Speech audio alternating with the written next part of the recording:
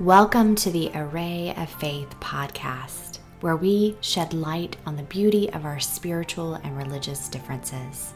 I'm your host, J. Dana Trent, professor of world religions and critical thinking at Wake Tech Community College in Raleigh, North Carolina. The Array of Faith podcast began as a way of connecting with Wake Tech students and beyond during this difficult time of pandemic. As a teacher of almost 10 years, I enjoy bringing guest practitioners into my classroom to help shed light on textbook academic theory and give students an opportunity to connect with real-life practitioners. Due to the pandemic, we've been unable to invite guest practitioners into the classroom. So we began Array of Faith as a way of connecting with their stories, experiences, and hopefully enriching students' lives in the process.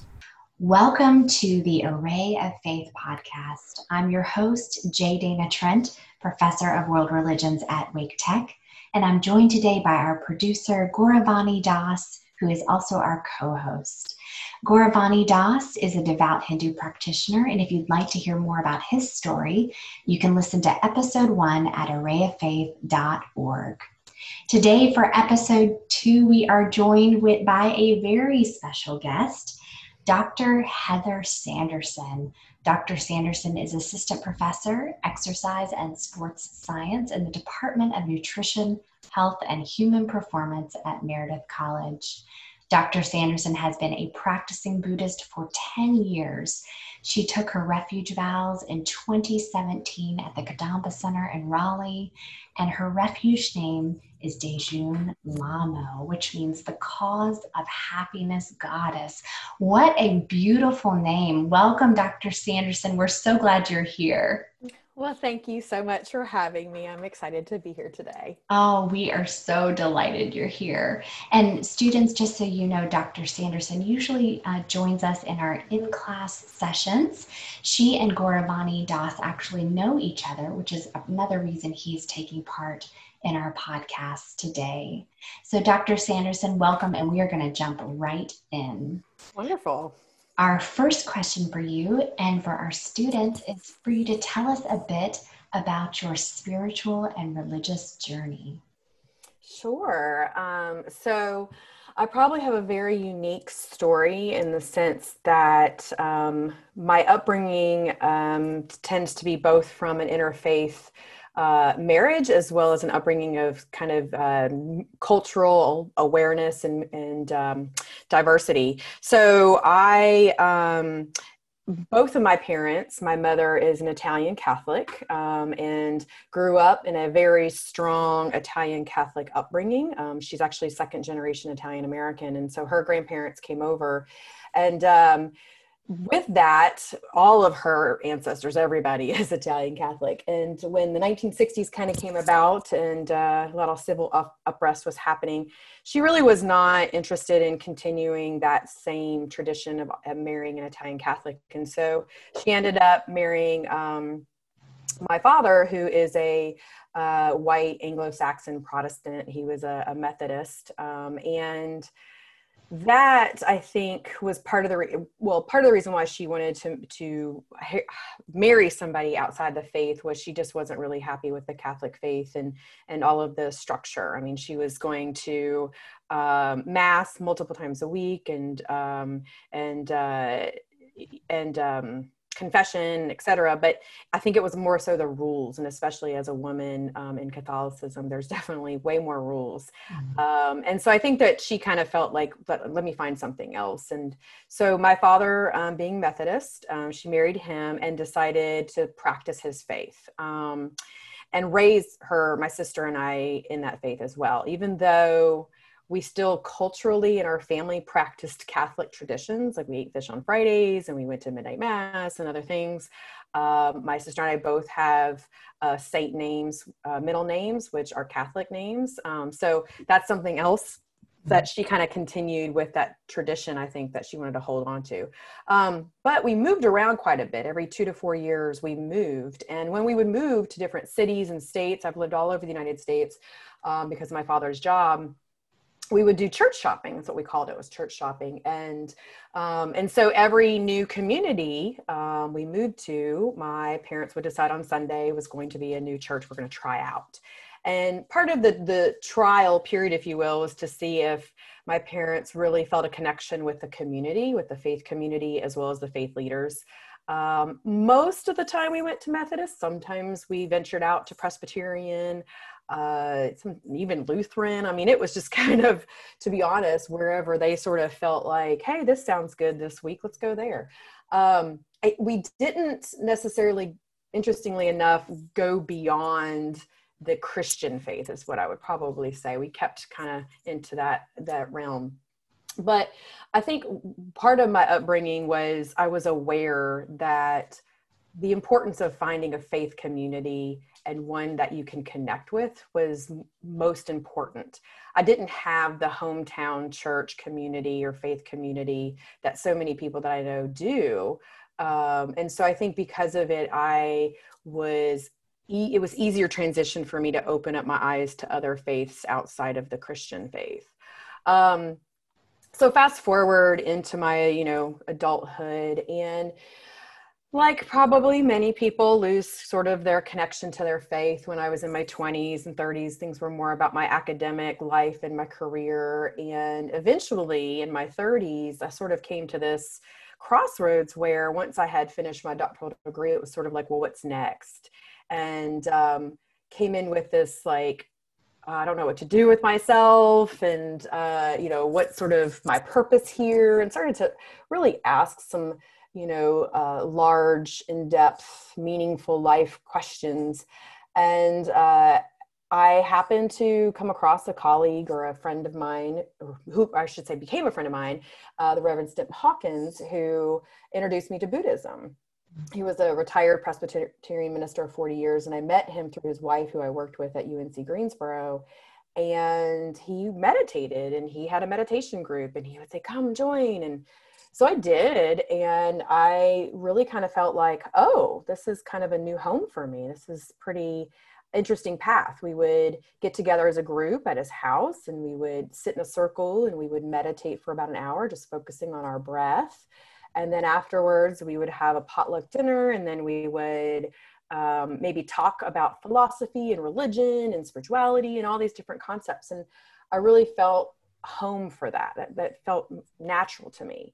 I remember at times trying to go back to church at that time and go back to my home base of Methodist Church. And I always felt kind of worse leaving church than better. I always felt criticized or judged, or I felt bad about myself. But when I would go to Stip's house, I always felt better. And I also learned more and wanted to explore more. And so that got me interested in learning more about the practice of meditation and mindfulness. And then I actually took a course at Duke Integrated Medical Center on mindfulness. And one of the resources in there was the Kadampa Center in Raleigh. And once I moved to Raleigh, I went to the Kadampa Center, which is a Tibetan Buddhist center. Who we have 2 geshe-las, which are monks from Tibet, actually, and joined there and found my home base for Buddhism there. And so it's just sort of, interestingly enough, what I would say is happened haphazardly. It wasn't like I initially was like, oh, what is Buddhism? And I want to reach out and see what it is. It was more of I would say definitely like practitioner techniques that had nothing to do with a religion, that I kept going into it further and further. And then wanting to explore more and its origin of meditation and mindfulness, that led me to Buddhism. Oh, that's an amazing story. Thank you so much. And there's a couple of threads that pop out at me in that story. I appreciate your sharing that your origin story, if you will, is based in Christianity, because I think that's an experience that a lot of our students have, that their family of origin, just by virtue of being residents in North Carolina and the United States, might be Christian or Christian in name only or practicing Christian. And I really appreciate that you demonstrated for us how circuitous and long the journey can be, right? Yes. Oh, absolutely. Yeah. Of searching, but it sounds like a key element for you is community, searching for community. And sounds like it was a key element for your family too, when anytime you all would move, there was that, quote unquote church shopping for Mm-hmm. new community. And so I just find that fascinating it sounds like that was the driving force throughout the entire journey. I think it absolutely was. Anytime you're kind of the new kid on the block in any, community that you move to, you want to find your sort of people, and I say your people, meaning the people that you can connect to and that you feel like a part of a family when you don't have your family there. So I think that's one thing. The other that I really learned from one of the experiences, we ended up the longest town we ever lived. We were very much connected into the church. My parents were very, very involved, and we did a lot of service. And one of the things that I loved that the leaders of the church talked about was service, not to go and be missionaries and try to change people or evangelistic. It was service just to do service, to be good to the community, no matter who they were. And so one of the things I really learned from that Methodist church was the importance of service and the value of helping out your anybody who needs help. And I find that to be also of the Buddhist practice too, is the practice of service and servitude. And so that was another thing in addition to community that I was looking for. Is the aspect of service, or a seva, I guess it would be called. Yes. Yeah. Yeah. And that sort of brings us directly to the framework that we've been talking about in our World Religions course. And I also, before we get into the framework, I think students can absolutely resonate with the sense of longing for belonging, right? Mm-hmm. Sense of searching for community, both the community that's going to challenge you, but also a community that feels like home, a place where it's safe to have conversations and safe to have wondering. And it sounds like you sincerely had that growing up, and then had a different version of that in your, next iteration of faith life, if you will. And in covering Buddhism, we apply this 3-question framework to all the traditions that we study in world religions.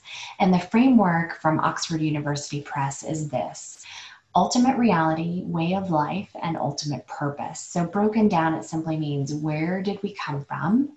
How should we live? And where are we going?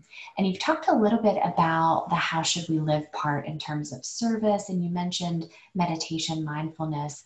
But I'd love to back up just a little bit in thinking about your transition from Christianity to Buddhism. Mm-hmm. Maybe you could draw on some of the differences in ultimate reality in terms of humanity's source when it comes to Buddhism, and what are the key beliefs in Buddhism about the ultimate reality? Sure. Well, I think one of the things in my transition is I always struggled with the idea that, we came from a place, if you will. There was like an origin. I struggled with also, I think part of it is because of my science background, and, I just kind of felt like there was not like this, Adam and Eve story, if you will. Like I couldn't wrap my head around it, if you will. So what I did when and I remember this as a very young age, I really truly believed in the concept of reincarnation.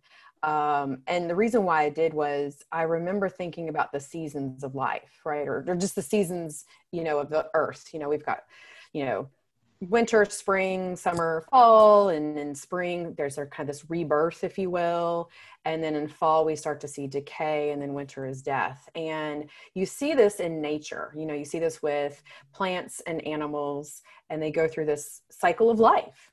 And I just wondered, why are we an exception? It didn't make any sense to me that we would be any exception into this circle of life, so to speak. And so for me, from a Buddhist perspective, when we talk about the ultimate reality and where do we come from, we talk about the beginning of, we talk about samsara, really, and the beginningless cycle of existence. It's this constant birth, life, aka suffering, death, and then rebirth, and this constant cycle. And it's beginningless, meaning that we can't, every time we try to pinpoint a time or place of when life began, there's always something before it.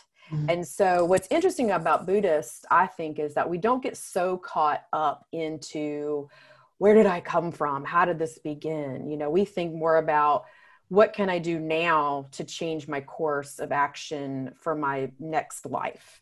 And so a lot of times we sort of look at it as it's very cyclical, and it will continue to be cyclical until I change my karmic path. We also look at the 3 marks of existence. And so this is sort of where this gets into, there is suffering, right? Those 4 noble truths. There is suffering. There are causes of suffering, right? Right now in a pandemic, we've got anxiety and stress, and we've got sickness and illness and loss and job loss and all sorts of things that cause suffering. At the same time, you know, what the Buddha found was there is a cessation to suffering. There is a point where we can stop suffering, and there's actually a pathway of the sensations of suffering. And so we know that these 4 noble truths. It's pretty easy. There is suffering, there is causes, we can stop it, and here's how we stop it. But because of that, within the suffering, within the 3 marks of existence, we also know that there's impermanence, right? Mm-hmm. Change is constant. That is the one constant we know, is change is constant. And even when we suffer, it's, you know, what does it say? Time heals all wounds. You hear that phrase all the time. It's the same thing where everything is cyclical and it will end. You know, something begins and something will end. And so even joy and happiness has a limit or a time frame. So one thing that we do know is that everything has a time limit, right? It's impermanent. There is suffering. And then the last mark of existence is emptiness. And this is probably the most complex that many people have a difficult time wrapping around their head, because we are so, in our society, and especially in the Western culture, attached to our egos, attached to our identity. As soon as we are born, we are labeled with a name and a gender. And even I find it intriguing how nowadays, thankfully, gender identity is becoming more and more people are learning more about it, and it's becoming acceptable, but we're recognizing that I was born a certain way, but that does not mean that's who I am in my identity. And that's kind of that same concept where we don't believe in self. We have this thing where you are constantly evolving and changing. The person who you were at 10 years old is not who you are today. And in 10 years, you're still not going to be that person. Matter of fact, when we get done with this podcast, you're not going to be that same person who you were. And so technically, you can't really pinpoint and say this is who you are, because you're always evolving. Mm-hmm. Oh, that's beautifully said. Thank you. And that encompasses, you did such a great job explaining ultimate reality. No surprise there, but that's the entire Buddha's Dharma, right? What we call Dharma, which means yes. the teachings. The teachings, yes. Right. Yes. Okay. And that's so important to know that the Buddha himself is not God. Right. Source. There's no creation story like the Abrahamic faiths that we're contrasting with your earlier faith of origin, but rather this Dharma, these teachings about the cyclical nature of things and suffering and the 3 marks of existence. That in and of itself is the ultimate reality, and then it informs the way we live. And you touched a bit on that in terms of everything is changing, suffering is all around us. Can you give us some specific examples from way of life for you as a practicing Buddhist? You know, what does it look like for you in your everyday life, your way of life? Sure. Well, I think, one of the things I didn't talk about was karma. And so karma, we look at it is basically the result of our causes and conditions. And so when we look at past lives or current lives, why am I in the situation I am in? Why am I born this way in this society? That tends to stem from past life karma. And this is what's interesting is we don't really kind of look at it like I am going to, woe is me for being in this situation. There's more of an accountability factor where we kind of say, okay, well, maybe in my past life, this is how I was. And so now here's what I'm dealing with. And so the reason why I bring this up is, I have to look at it like, okay, here I am, a female, Caucasian, Western society, educated, what has gotten me here with all these different labels. But then also, I also look at it internally from an emotional intelligence perspective. When I suffer from things like stress and anxiety, what are my triggers? What kind of things get my anxiety up or get me stressed or get me upset? We all have these kind of triggers or things that really kind of, what I say, poke the bear, push our buttons. Why is it that way? And why is it certain things I can't let go? And so this is usually, a Buddhist would say, due to past karma. And what we try to do is we work on those through that eightfold path, the Bodhisattva path of one is working on our minds and working on our thought processes, but also thinking about the mindfulness and the concentration and effort. So there's 8 different, eightfold path, but within that, ethics, mental discipline, and wisdom are the 3 kind of underlying categories of the eightfold path. And so it takes the mental discipline to sit and really observe your thoughts, which is that mindfulness, and then recognize when you have those triggers, and then redirect them, like, okay, and give ourselves some compassion, if you will. And then the ethics, right speech, right action, right livelihood. Looking at my job, educating others, I feel like that's a pretty good livelihood. I'm not hurting anyone. I think right action, am I behaving correctly, or some of my behaviors hurting myself or others? My speech, am I, one of the worst things I do that I have to work on is being better at being self-compassionate and not, criticizing myself for woulda, shoulda, couldas, right? So the right speech is sometimes self-talk and having a better, more compassionate way of being kinder to myself as well as to others, I think. But these are some day-to-day examples that I have to do, is recognizing those triggers, recognizing when I'm going like, ooh, like, wait, I just said what to myself, right. And then rephrasing it and redirecting it. And then eventually you come into what's called wisdom, which is where we have right understanding and right thought. And that eventually what happens is we change that, that framework where we're no longer always sort of beating ourselves up, where we are more compassionate. And then it's okay where we can kind of give ourselves some flexibility when we do oops, but not, beat ourselves down. And so it's a wonderful behavioral change process that I think that at least I try to do in my day-to-day and throughout my life. So that's what I like about it. That's great. And it's very practical. And I think it's something our students can resonate with too. You talked a lot about triggers, and meditation, and self-love, self-compassion. I mean, these are really key way of life practices that my sense is Buddhism is very inclusive and accessible to folks who are even perhaps outside the practice of Buddhism. That's right. Yeah. I mean, what's interesting about it is we get so many people that come to our center, and Geshe-la always says, this is for everybody. We're not here to change anybody or make anybody Buddhist. And so many of the techniques and even what Buddha was sort of saying is it's very pragmatic, and anybody can practice this. And I think that's another reason why in our society, all of a sudden, mindfulness and meditation and all of these different practices are becoming into the secular world. Like, people are doing it all over, and it's not necessarily from a Buddhist lens. And the thing about it is, that's great, because as a Buddhist, we wouldn't care whether or not, we just want you to be happier. I mean, that's kind of what we would look at it as. Great. One person that's happy and not suffering, we would celebrate that for them. So I think that's why, you're seeing more and more, because it is so practitioner based.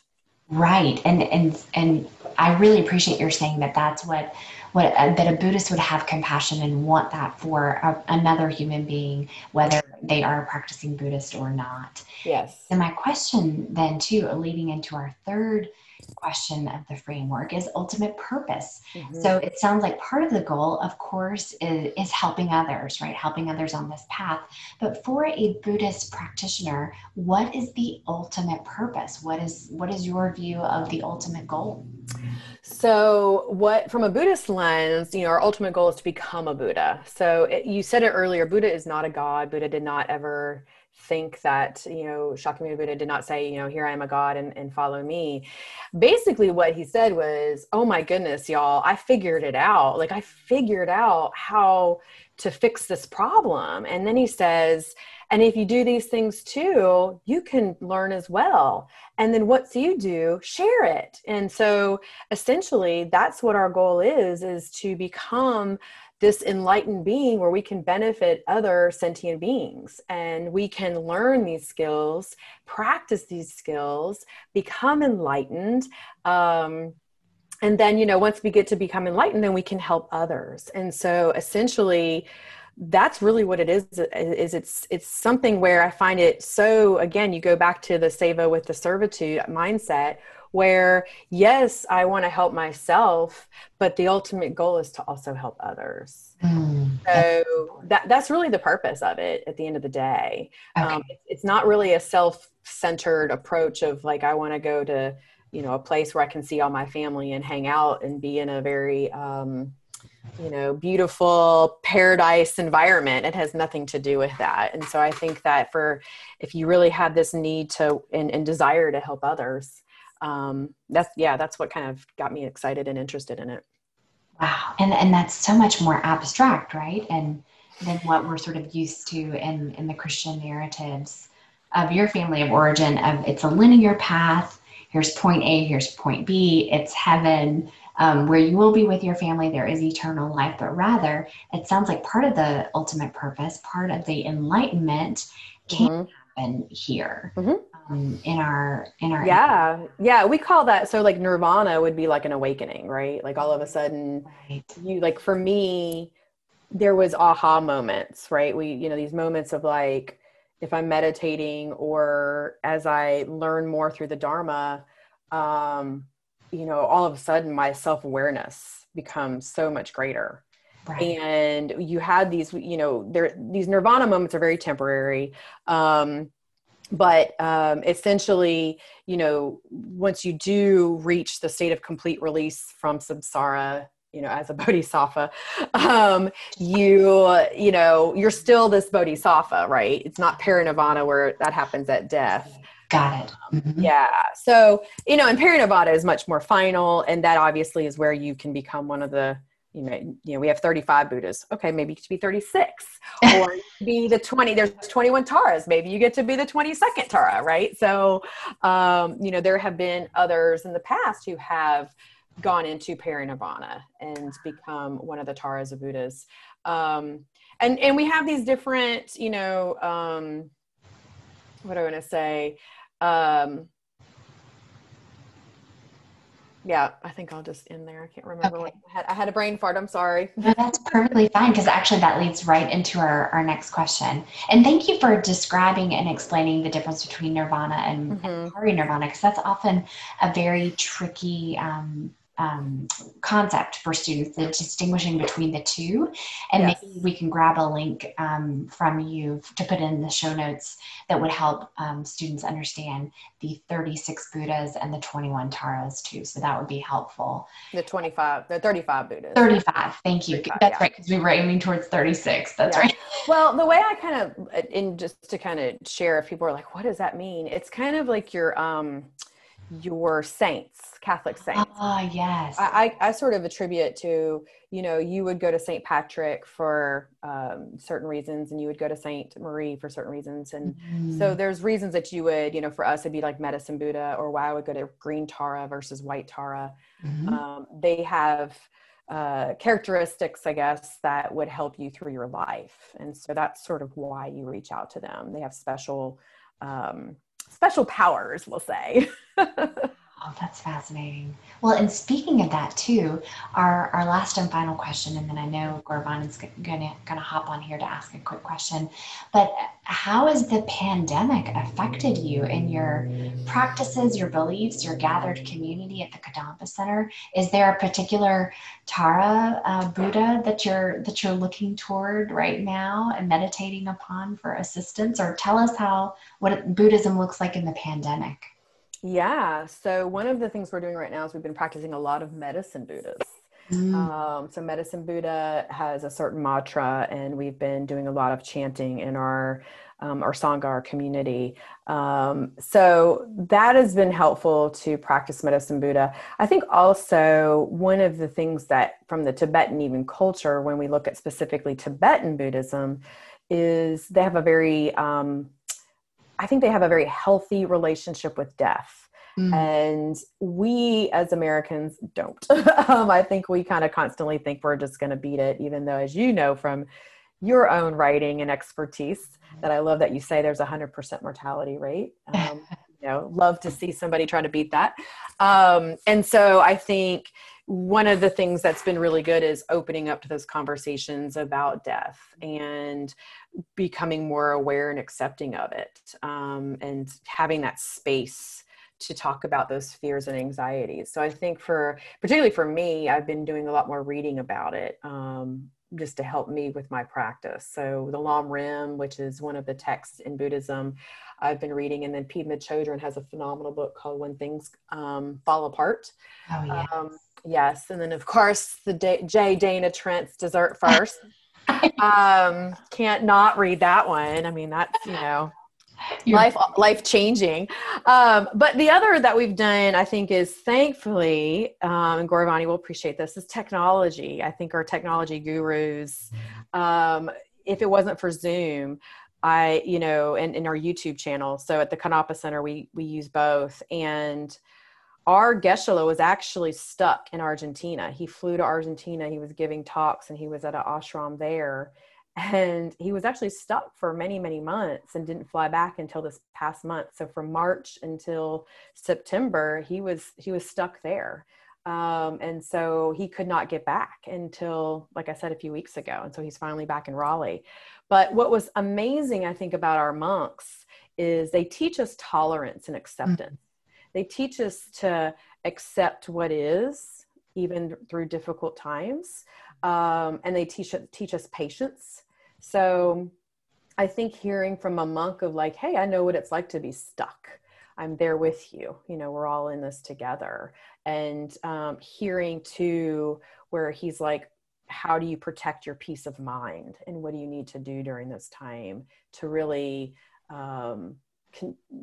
support your peace of mind? And so I think that was one thing. He also has a phrase where he says, human life is precious life. Tibetans truly believe to be human is like the ultimate. But he says it's not perfect though. So it's precious life, but it's not a perfect life.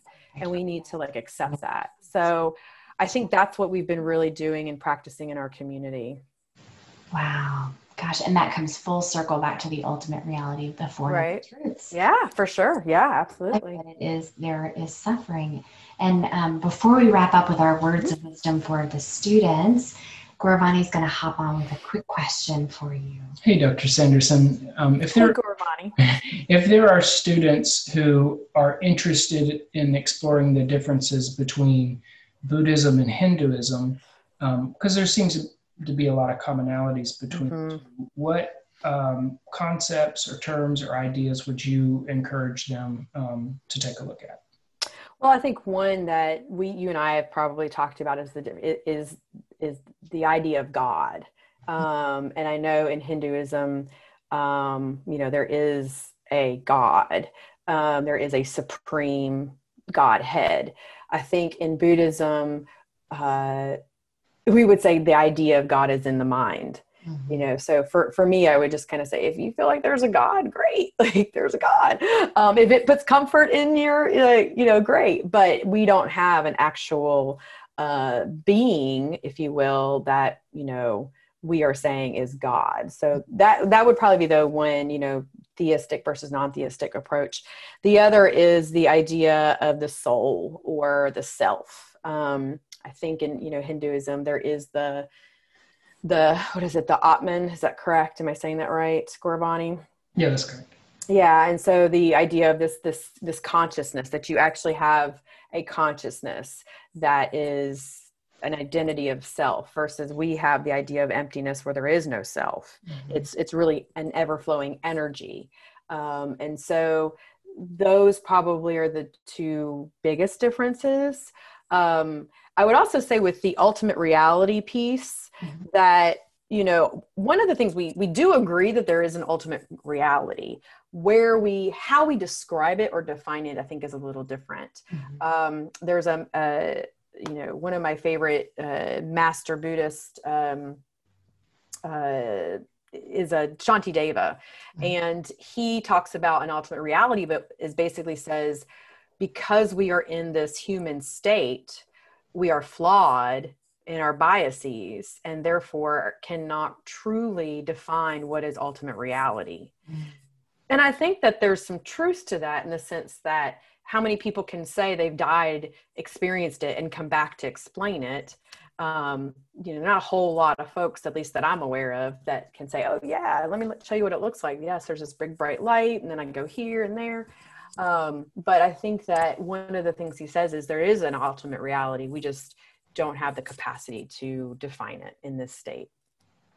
Right. So, yeah. That makes perfect sense, right? Because this is a finite brain. And thank you mm-hmm. so much for drawing the differences, because you hit exactly on what we cover in our lectures in terms of theism and non-theism, and Atman mm-hmm. versus Anatman. Mm-hmm. I appreciate that. Any follow-ups, Gauravani? That's great. This is great. And we ask, as you know, having been in the classroom, we ask each of our guest practitioners to offer a brief words of wisdom for our students mm-hmm. as they continue their learning in REL 110 and beyond. Mm-hmm. What are your words of wisdom for them? So my words of wisdom, the first one is just be open and explore. You don't have to figure it all out today. It is a journey, and who knows where and what faith speaks to you. Mm-hmm. What I would definitely say is just try something new.